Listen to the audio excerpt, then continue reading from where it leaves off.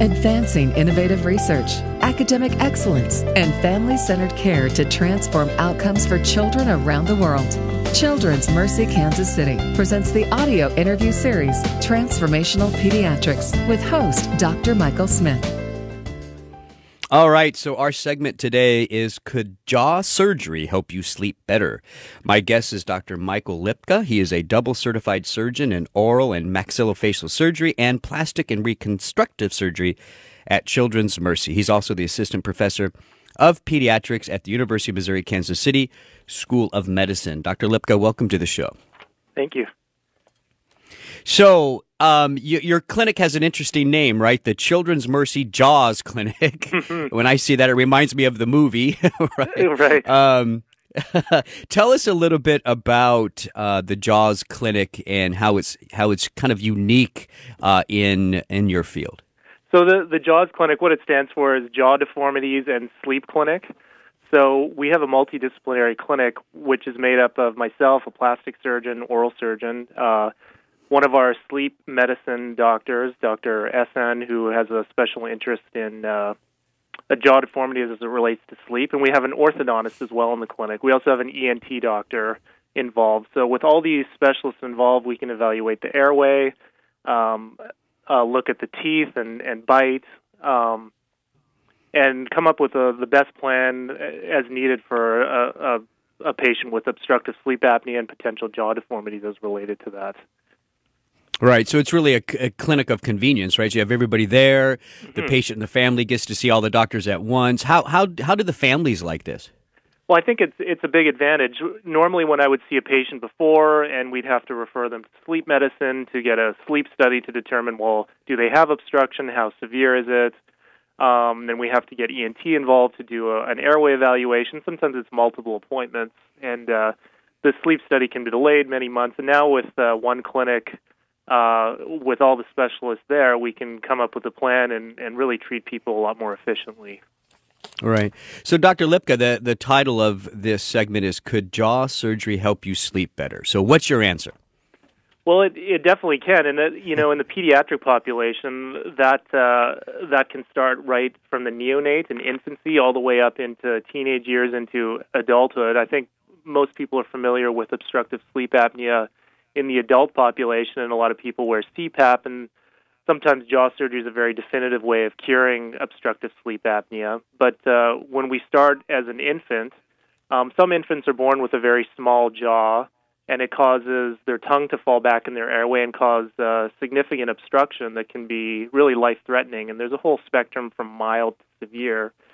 And in some cases, by doing jaw surgery at a young age, by moving the lower jaw forward, we can move the tongue out of the way and really relieve obstruction in the neonate. That would be an example early on in life.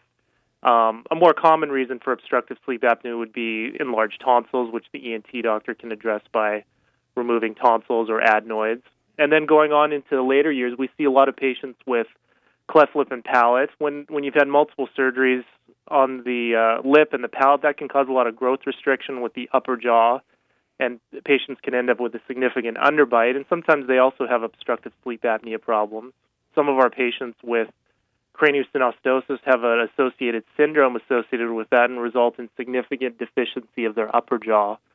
So these are all problems that can be really addressed with jaw surgery later on by moving the jaws, advancing the upper jaw or advancing the lower jaw in the deficient state to really improve the airway, but also improve the bite at the same time.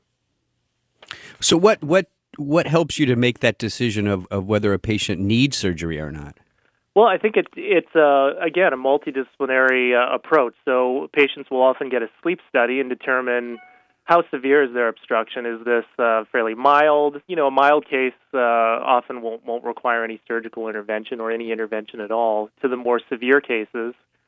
And it depends on how the patient presents. If they clearly have a severe deficiency of their lower jaw, for instance, causing base of tongue obstruction, that would be an ideal patient where you could move their jaw forward and improve their airway. There's other treatments, however. Sometimes CPAP, or continuous positive airway pressure, is a medical therapy that's very effective for sleep apnea, and that may be appropriate in certain cases.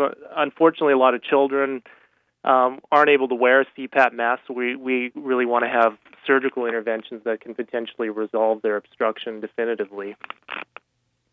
Yeah, and so when a lot of general practitioners and general pediatricians listen to the show, what's your best advice to them? If they have a patient with potential obstruction, is that a patient they should send right away to the clinic, to the JAWS clinic, get that patient into the hands of a specialist? Yeah, absolutely. It should be. And, a basic screening exam as to how children are sleeping. You can ask the parents, are they snoring at night? Do they have sleepiness during the day? Are they having behavior problems? These can all be indications of potential sleep problems.